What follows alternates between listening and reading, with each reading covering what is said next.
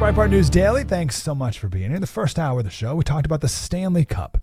And I very much appreciate everyone sending on Twitter that they thought I was referring to the Stanley Cup.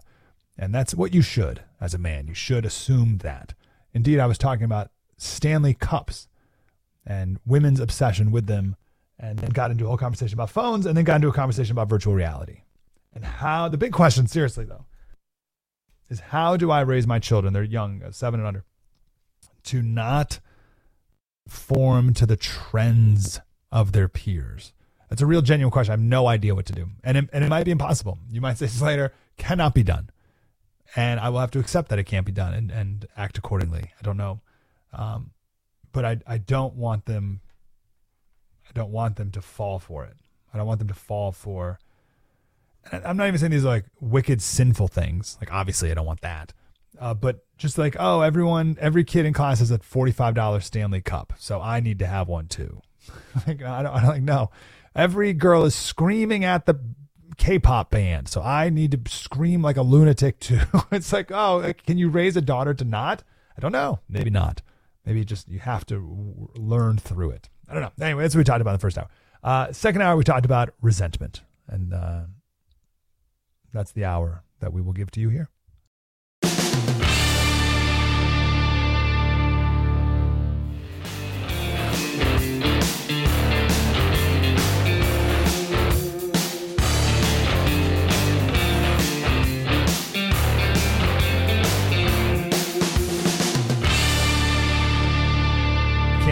To introduce you perhaps to Richard Lyons, the author of DNA of Democracy, one of my favorite books. All this talk from the left about you destroying democracy. I got a bunch of phone calls and emails, people being like, oh, we're a republic. And there's no one better. There is no one better to describe the difference between the two. But not only that, to go back thousands of years and tell the story of the crucible, the thing that happened thousands of years ago that led to the creation of democracy in Greece and the creation of the republic in ancient Rome, that then came together, sprinkled with a little Scottish Enlightenment across the pond into the new world that we call the United States of America via our founding fathers. It's a beautiful story. And when you know the story, you'll realize how precious and impossible it is. And can't help but appreciate it and be willing to fight for it. But we don't know the story. And the best storyteller I've ever met about this is Richard Lyons. So we're going to talk to him in 1 hour. Very excited about it. I think I can announce the big news tomorrow. There's a press release I think is coming out today, so I can announce it tomorrow here. I gotta make a headshot. The powers that be said, do you have a headshot? I said, ooh, yes. My last headshot was 12 years and 4 kids ago. So I don't look the same. I had way more sleep when I was taking that headshot. So, and I have way more gray hair now. So that headshot is not going to get that headshot is so strikingly different. You'd be like we were talking about false advertising in the last, it would be false advertising. Oh, he doesn't look like that. That's a different person. So I got to make a headshot today. I don't know what that means exactly, but my wife will take a picture of me in the hallway, I guess. All right. So I'm going to make one statement on this and maybe we'll talk about it tomorrow. I don't know where it'll go. I don't know any information. And this is very un-Breitbart. Breitbart's very get all the facts straight before you comment. So I understand I'm stepping outside of my, the proper Breitbart philosophy here. I have no idea what happened in New York City, but I'm coming out now and saying that I am knee-jerk pro-tunnel. Now, I wish we didn't live in a society where tunnels were potentially necessary things, but generally speaking, I'm pro-tunnel. Now, I guess it's like anything, right? Tunnels, they're merely means to an end. Tunnels can be used for evil, like Hamas, or they can be used for good, like escaping COVID enforcement bureaucrats. I don't know. And I can't specifically comment on this because I don't know what these tunnels are for. But just my knee-jerk is when I hear that people are building tunnels, I assume it's for a good reason. That's my... Now, I mean, I'm wrong. More information will come out, and I'll say, oh, these are bad tunnels.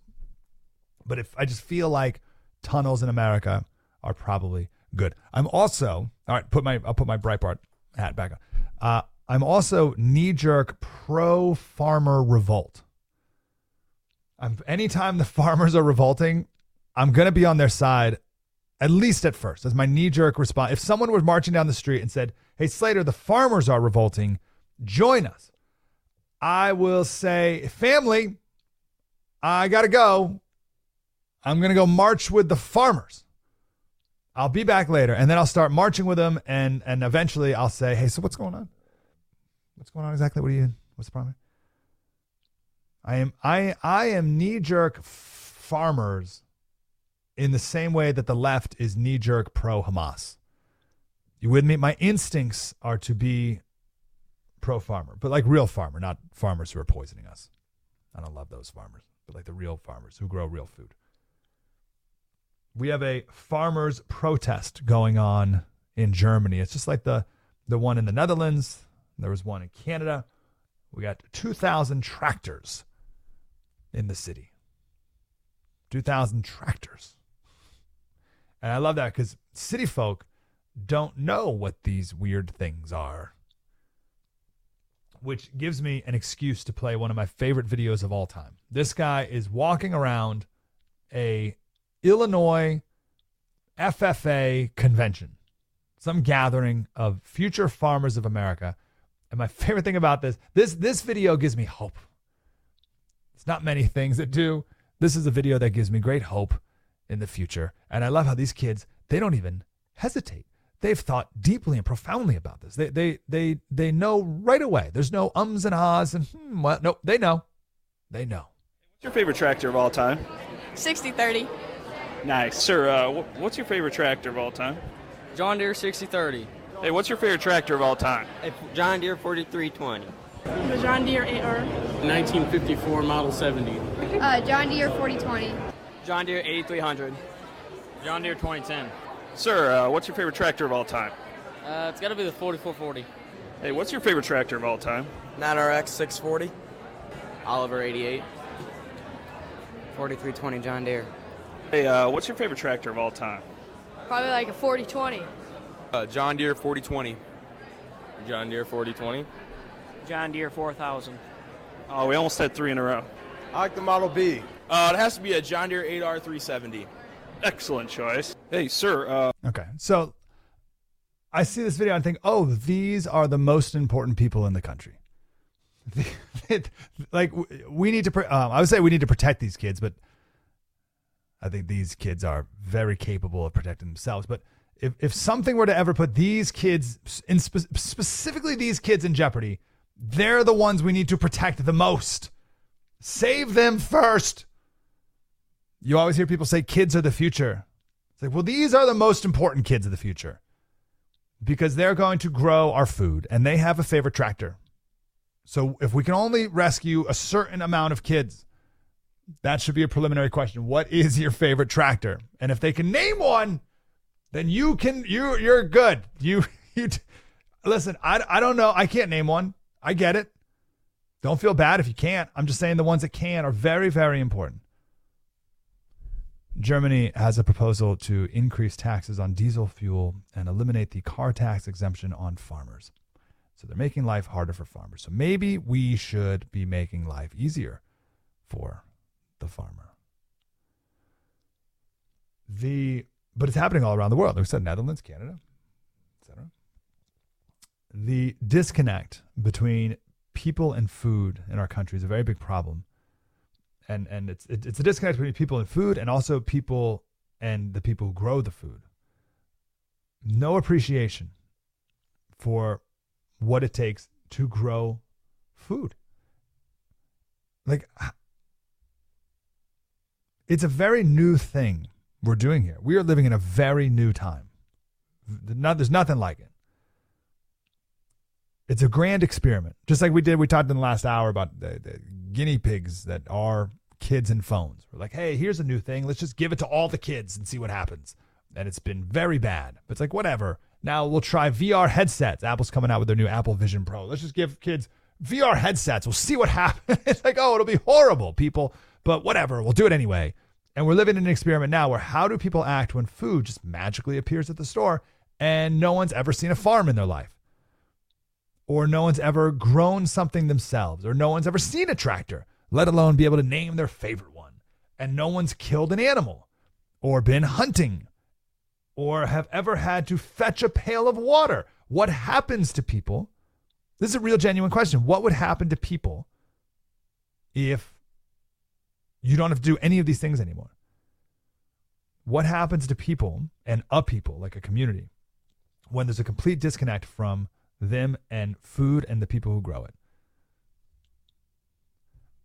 And we're living it, and it leads to ingratitude. Certainly, you're ungrateful because you don't know what it takes.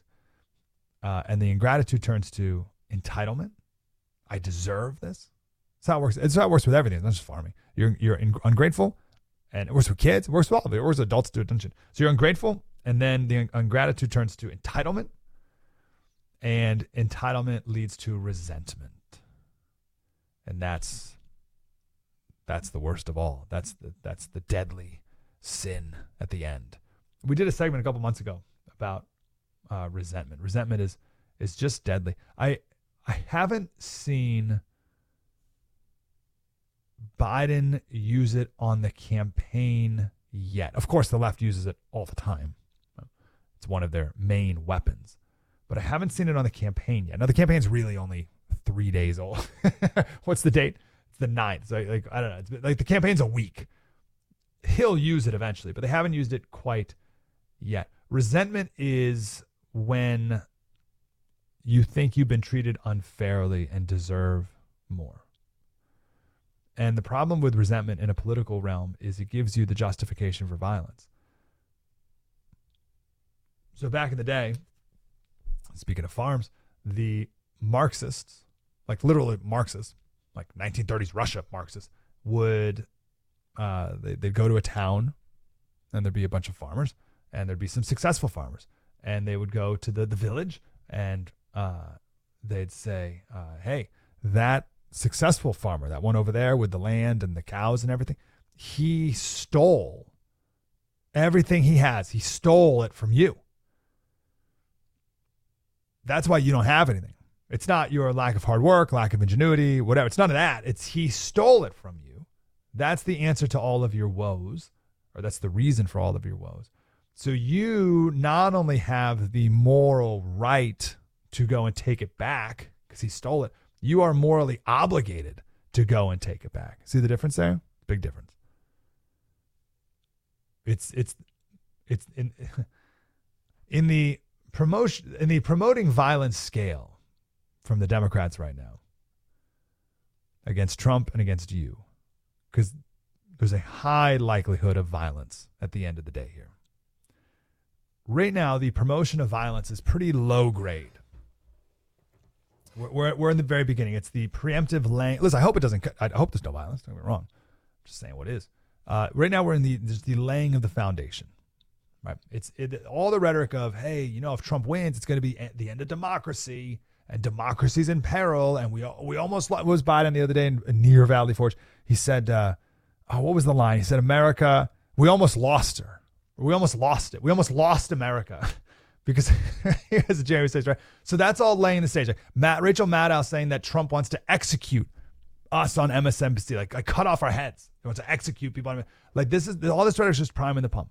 It's getting the idea of the severity of the moment to marinate in the unstable person's mind. That's all this is. It's like when you boil a pot of water and it gets right to the point before it boils and the water gets cloudy. It gets cloudy and there's a bunch of little bubbles and you can start to hear it. It's like that word right there. And we're right at the point where they can just, at the right moment, they can just turn the heat up just a little bit, really turn up that flame, and then that's when it bursts. And that's when they add that resentment. That's the final, and that's a powerful force. Tens of millions of people have been killed because of resentment. And my fear is that if the economy doesn't get better, we're going to talk with John Carney at the end of the show today at 8:40 about some of the economic numbers. Not good.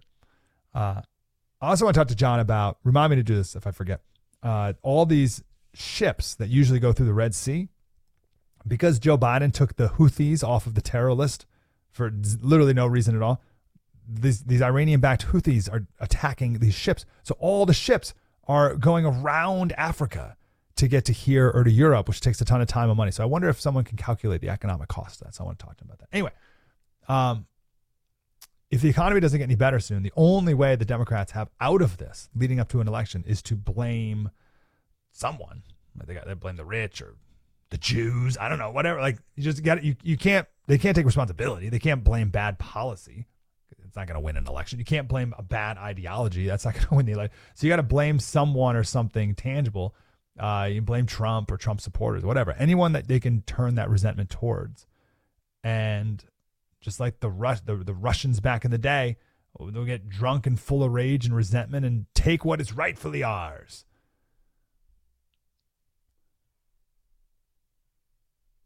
And it's so obvious. When they lose the election,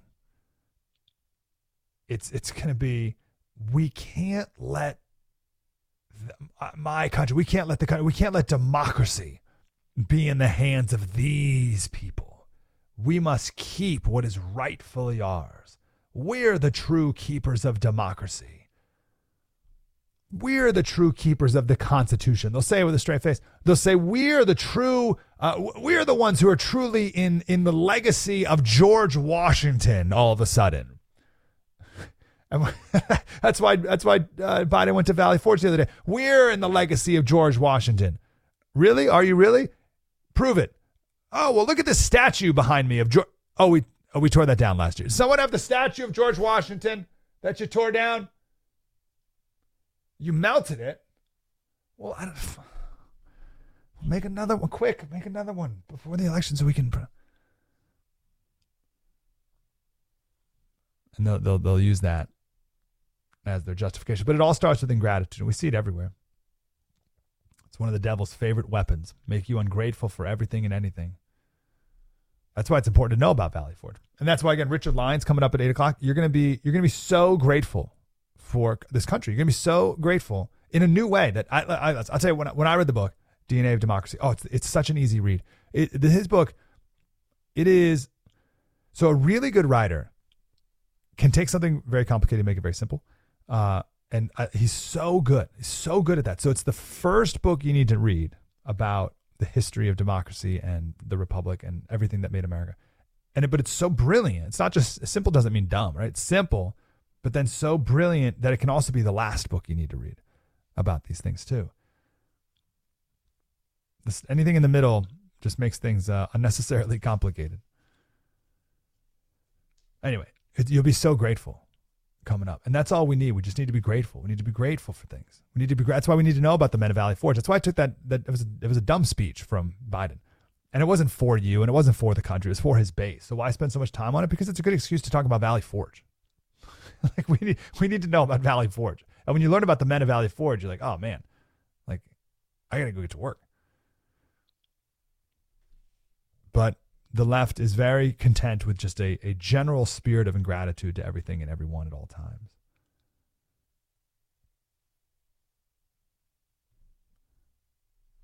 I think before we quoted Nietzsche, but there's another quote that's excellent on this topic. So he wrote a book called On the Genealogy of Morality from 1887. The quote, the more famous, he said, a word in the ear of the psychologists, assuming they're inclined to study resentment close up for once.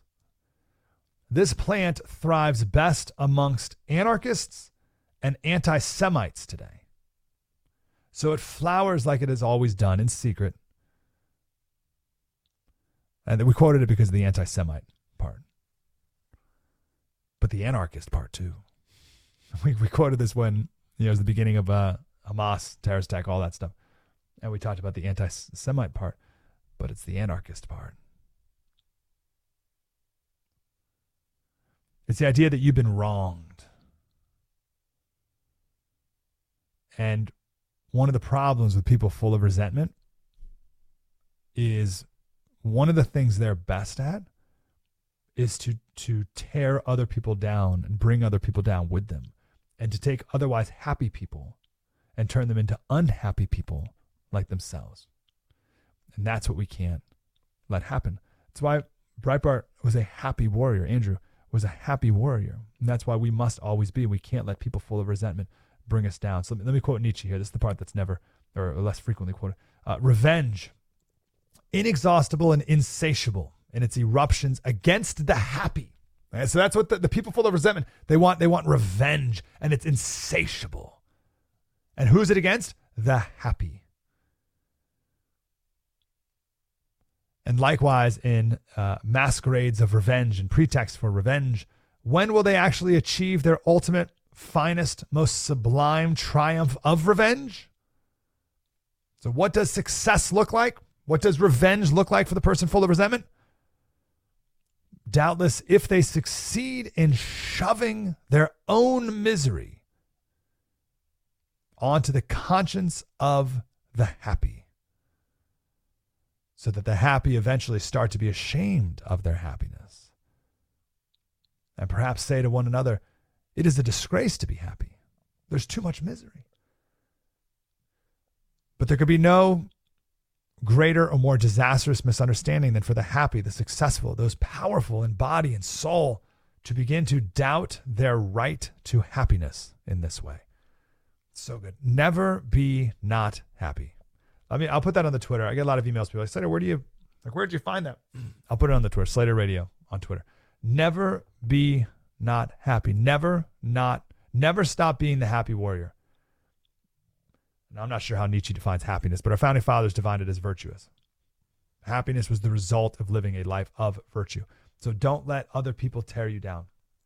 Nietzsche says, away with this world turned upside down, that the sick should not make the healthy sick.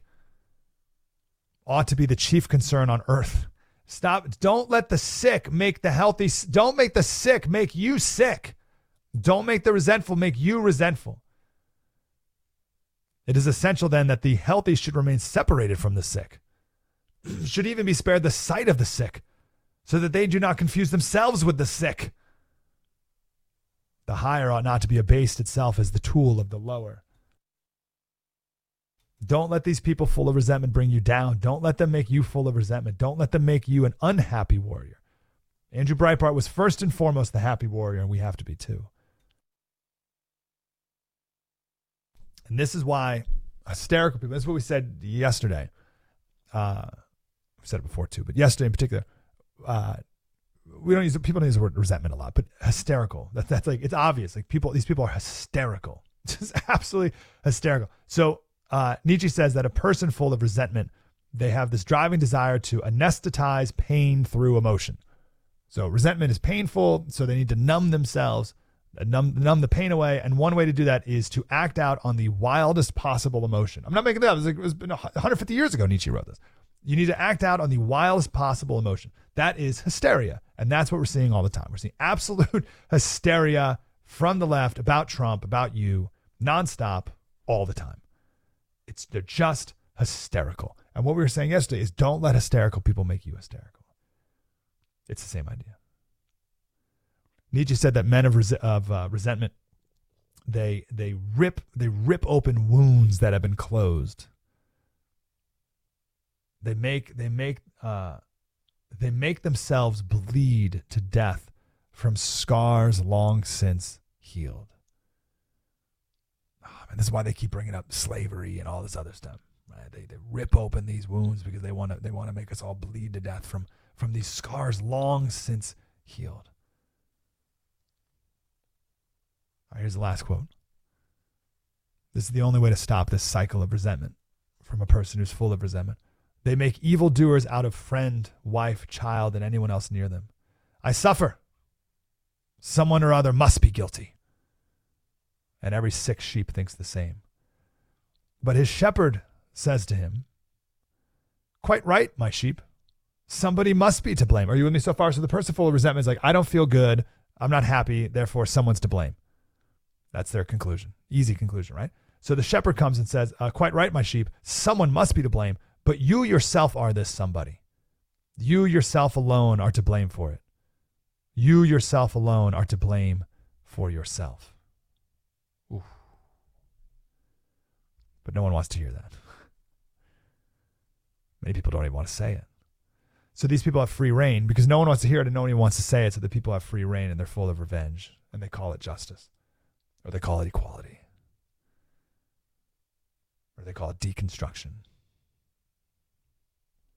And this is why people want to tear down the West. It's what to blame. It's what they blame.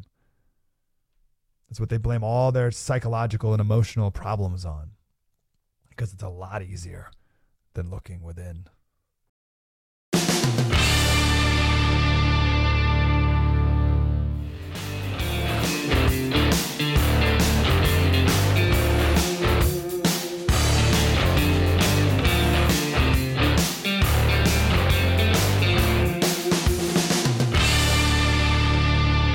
Welcome back to Breitbart News Daily. I did a proper intro here, but it's my honor to introduce Richard C. Lyons.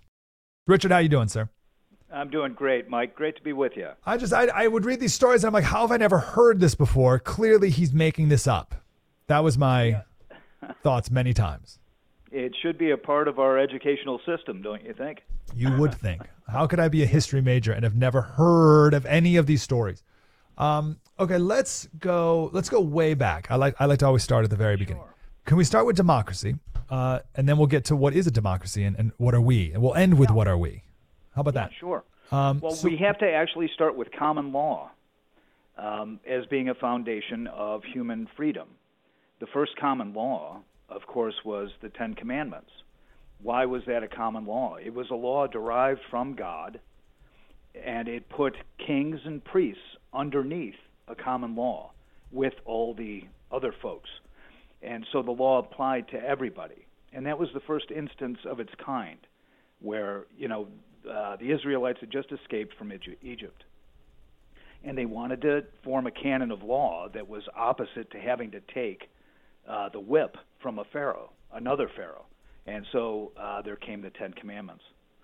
Then we move in the DNA of democracy to Athens, Greece, where a tyranny was exercised by Isagoras. And tell me if this doesn't sound familiar, Mike.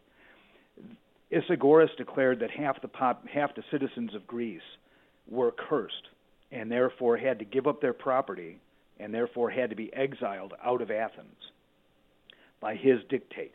And he had a never defeated mercenary Spartan army to back him up. So he took over the government of Greece, and the people of Greece under Cleisthenes had to revolt. They literally had to climb up the Acropolis in Athens and take their government back. And in Athens was conceived, through the Athenian Constitution, a direct democracy. So when we speak about direct democracy, it comes from the example of Athens and other of the city-states of Greece and Magna Graecia.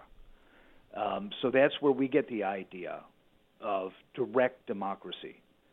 Our democracy, however, is not a direct democracy. Our democracy is in terms of the genus idea, the general idea of democracy.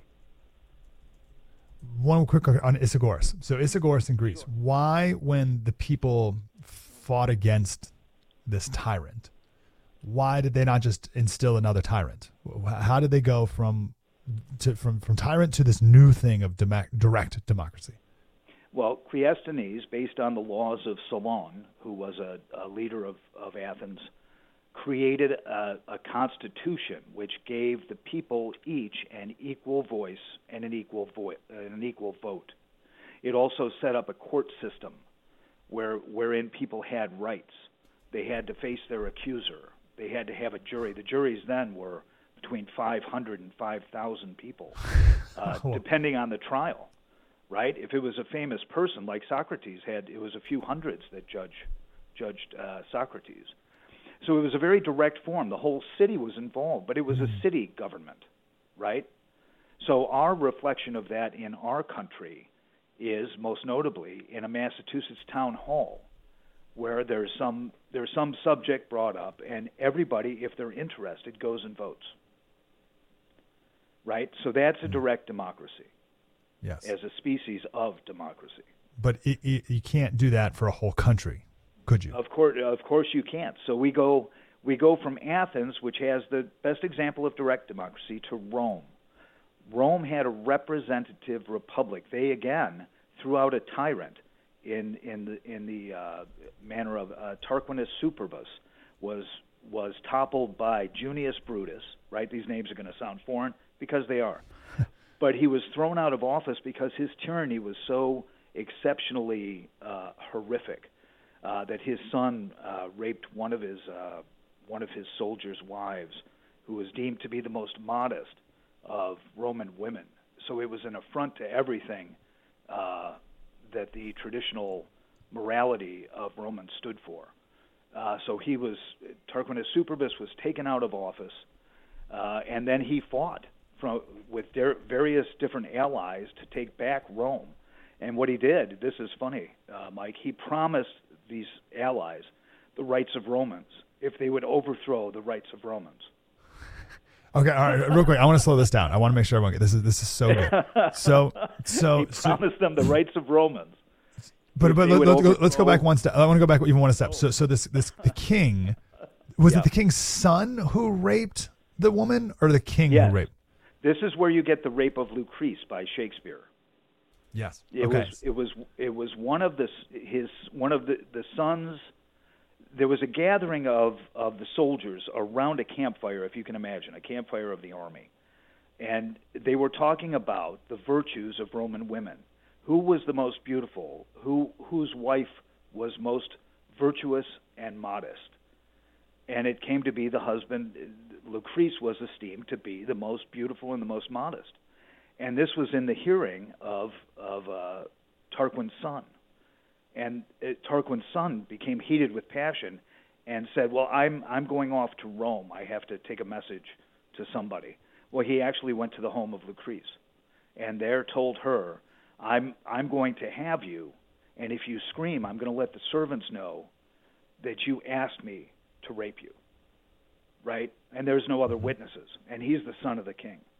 So this was so against all Roman morality, which isn't even a Christian morality, but it was so against their sense of tradition that they all rose up as a city and threw Tarquin out and his family.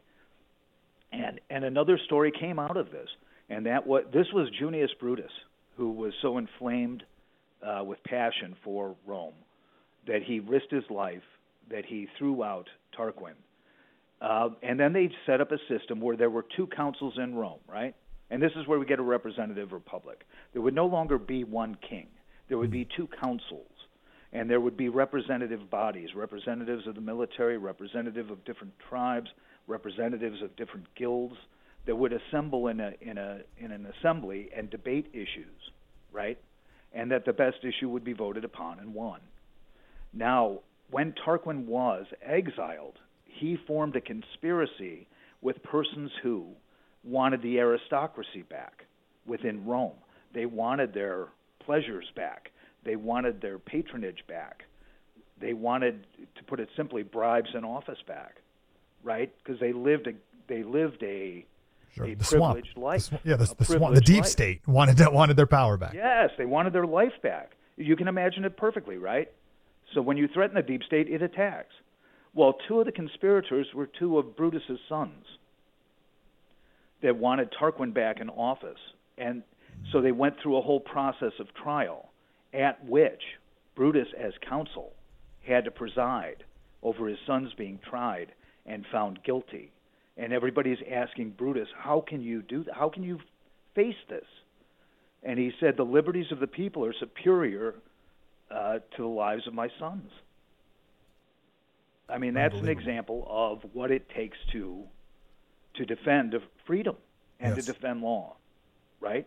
Unbelievable. So that's what we get from the Romans. We get our sense of a constitutional republic. And by the way, this is, correct me if I'm wrong, this is the Horatius at the Bridge poem, right? Is the next. When Tarquin was coming back to take Rome with one of his allies, Horatius defended the bridge on his own against all comers. That's a great story from that. And it was, I read, so this is one of the of reading of your book, it was right before that, I read that Winston Churchill memorized a lot of stuff, but he memorized this poem from like a very young age. He was a young boy, and Churchill memorized Horatius at the Bridge. So I was like, oh, I got to read Horatius at the Bridge. And so I read Horatius at the Bridge. It's pretty long to memorize. And then I read your book, and I was like, whoa, hold on. Like, this is real? Like, this is and not only was this a real, true, very, very true story, but it is a fundamental story to the founding of our country. That's what I love about all this stuff. This isn't just ancient history that it's its own interesting thing. All of our founders knew everything you're talking about, right? Well, they did. But here's the thing, and we're going to be getting to our Constitutional Convention, I think, is a great place to go. But every democracy or constitutional form of government that wasn't a government by one person and a few of his bullies that took the rights and wealth of all their subjects and slaves, democracy and representative government depends on a constitution where everyone is under a common law. Everybody is free under that law, but everybody's subject to that law, right? And so, yes, these are examples of persons who thought the common law and the common liberty is more important than any other thing. But everybody has to believe in that, right, in order for there to be a free country. Yes. So we have the roots of democracy from Isagoras and the tyranny of Isagoras and the people overthrowing him to then create a democracy. And but that was just a city. Cleisthenes created the Athenian Constitution, and it was perfected under Pericles. Okay. Now that was just a city. So that was a city-state, and then Rome was a vaster area, right?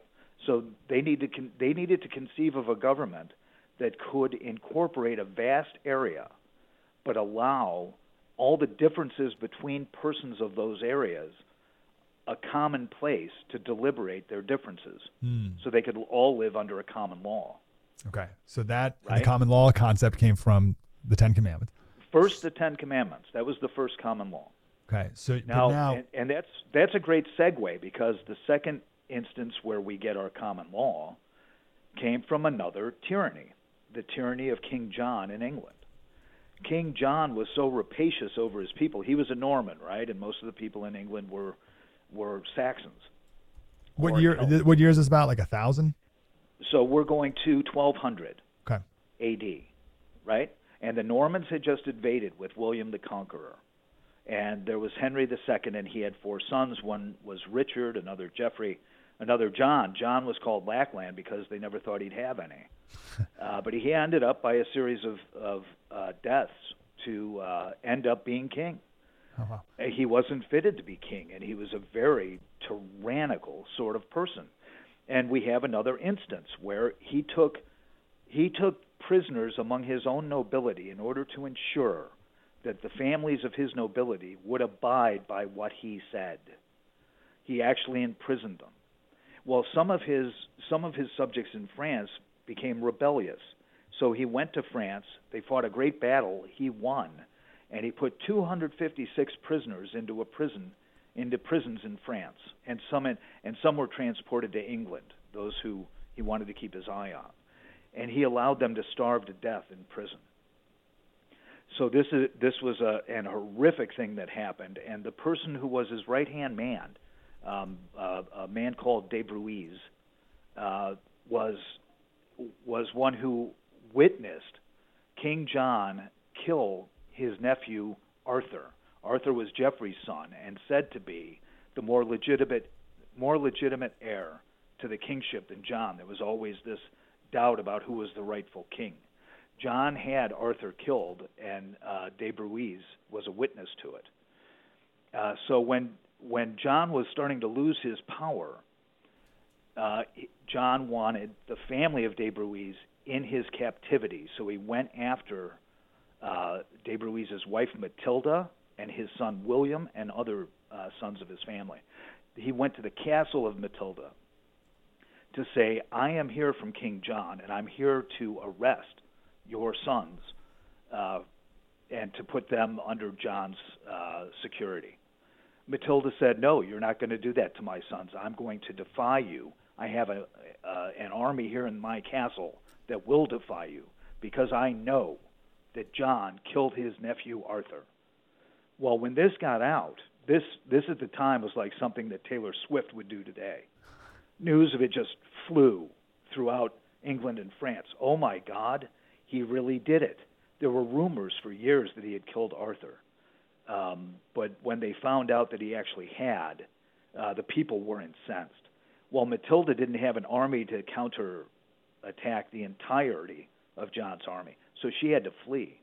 So she and her son William fled from Ireland to Northern Ireland, over to the Isle of Man, over to Scotland, where they were captured at Carrickfergus, and then taken to Windsor Castle, a place known today, right? We all know Windsor Castle. Mm-hmm.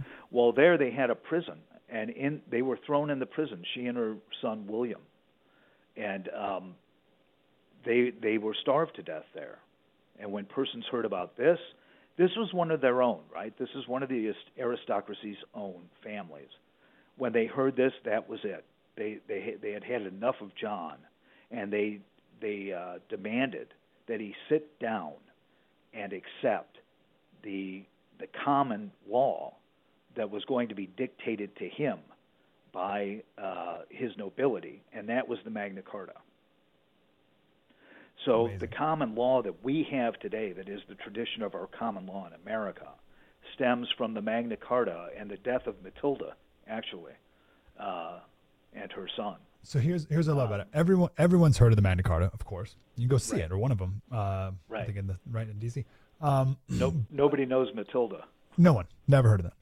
Right. Never heard of her. Never heard of the story. Or Stephen Langton, who was the Archbishop of Canterbury, who wrote the document, the Magna Carta, and was afterwards he was what do they call it? He was exiled by his own church, and he had to flee the country, or he would have been executed by John after John retook power. Yeah, amazing. So that's where we get our Magna Carta, and the common law of England formed on its own. It's a separate branch. It's like a parallel branch of government, but everybody in England is answerable to the same common law, and that's where we get our idea of common law. Okay, so our founding fathers took democracy from Greece, republic from Rome, right. Common law from first the Ten Commandments, then applied properly to the king, and around 1200 or so in England, which is of course where we came from. And we still exercise precedence in common law from previous to our own laws, right? What do you mean? Back from England. Sometimes if there are questions before our judicial branch, they will take precedence from British law. Yes, that's right. And say, well, this is how they handled it in 1710. Yeah, okay, very interesting. Okay, yeah, right. So let's bring it to now. By the way, excuse me, we're talking to Richard C. Lyons. Excuse me, Lyons. The book is called The DNA of Democracy. Came out maybe 5 years ago, and the newest one is The Shadows of the Acropolis. So all the stories are put here in the perfect amount of detail.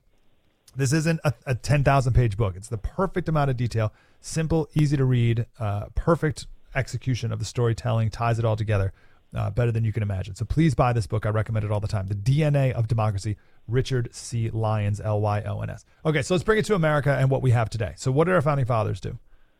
Okay, so you have to take yourself to the Pennsylvania Assembly House, the State House in Pennsylvania, 1787.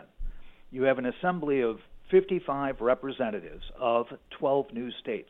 Rhode Island did not send a rep because they were fearful of a centralized government, fearful, like Patrick Henry said, of exchanging one despotic form of government for a domestic version of their own. The Constitutional Convention was a place where everybody brought all the knowledge of all the democracies and republics that had previously existed. They were very few. They were the most common form of government in human history, and it's everywhere in the world today, is tyranny. All you have to do is look at China or Russia to see it. It's there every day to view that anybody who has a dissident view is prisoned or exiled or killed. This is tyranny.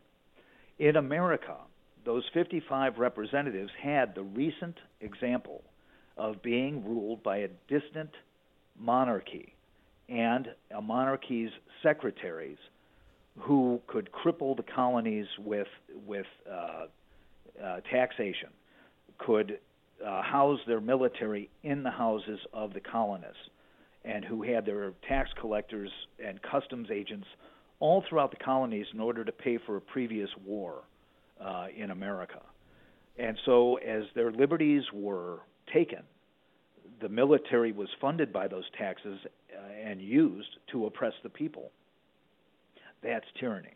So they sat together and they said, how can we form a government that is the inverse, the opposite of all the common modes of government that have ever existed, that is the opposite of what a tyranny is?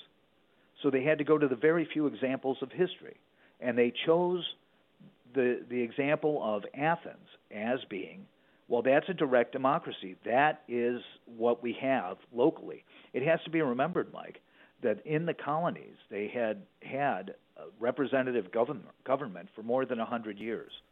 Everybody had their assembly house, their local assembly house. Everybody was governed by supposedly English common law. So they already had the example of self-government. Well, how do we perfect this? Well, we leave direct democracy alone in localities, right?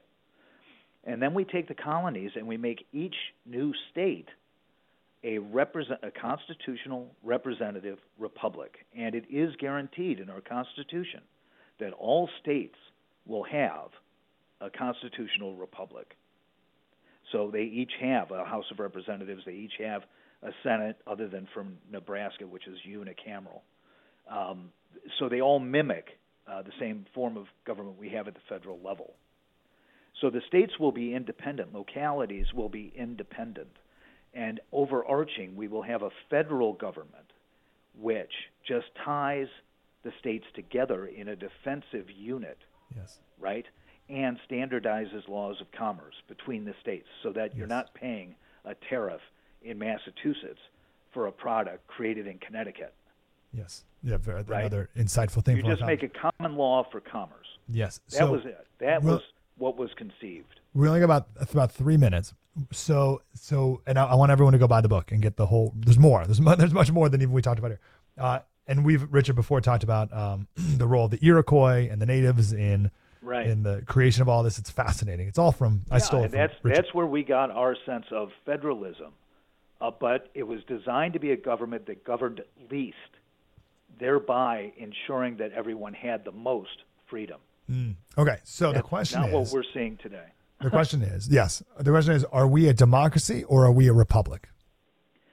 Based on our representative, constitutional republic, we are allowed our direct democracies at the local level, our townships, our counties. That's where we exercise direct democracy. And in the federal government, the national government, what are we? Well, no, that's actually under a state government. We forget about that. But the states were formed as defensive units against any overreaching central government. We forget that the states were set up to be independent. Yeah, it's how far off we are. So when someone says our democracy is at peril, what are they talking about, or how are they off on that sentence? Well, they're lying. What our system, they're lying to our face. They are expressing what they actually want, though, Mike. What they want is one central government without any intermediary powers. And intermediary power is a state. And intermediary power is a county government, a local government, people's associations, people's businesses. They want a central government to be able to go directly into anybody's life and determine what that life will be. That's what they want these days. And they want it to be headed by a demagogue, and they want it to be a vote by the whole nation to determine what each citizen must do. That's tyranny. Yes. So when you define democracy, how do you define democracy? A constitutional form of government under which everybody lives under common law. Yeah, they don't. So they would define democracy as something like everyone votes.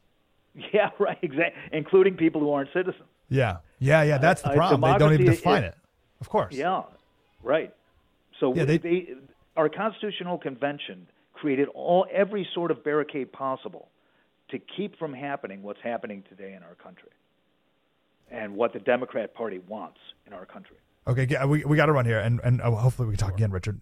Give me the definition of democracy one more time. It is a constitutional form of government where each person is represented, and representatives create law, and it is a common law under which everybody lives. Yes, of course. Yes. How did it turn? How have we turned it into democracy? Is everyone votes? That's not even close. I don't. It is a manner of government most subject to the passions. So if you have a government with a marketing department like Joseph Goebbels had, you can inflame passions, get the majority to vote with a demagogue, and then the demagogue writes the rules. In our case, it's the administrative state under the executive branch. Yes. Okay. All right. Beautiful. Richard C. Lyons, let's do much more work on this because we need to understand our country. The DNA of Democracy and Shadows of the Acropolis. What's the website, sir? RichardClyons.com. And you can also pick up the works at Amazon, of course, or any retail shop if you ask for it. Okay. RichardClyons.com. Wonderful. Richard, let's talk again. Thank you, sir. Okay, Mike, thank you. Thanks Great for your to talk time. to you. Love the stories. Love the truth. Love knowing where these things came from. Where did they come from? 1,000 years. And when each of these little stories is a miracle in and of itself, when you read about the tyranny of Isagoras and how the Athenian people climbed up this mountain in order to take down his army, it's like, oh, well, that's impossible. So you have each individual story is impossible. And then you put all these stories together to make America. It's absolute miracle. No question about it. And we are just letting it flutter away.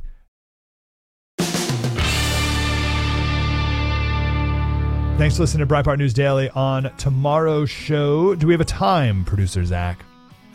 7:30 Eastern. Marsha Blackburn will be joining us. A couple things.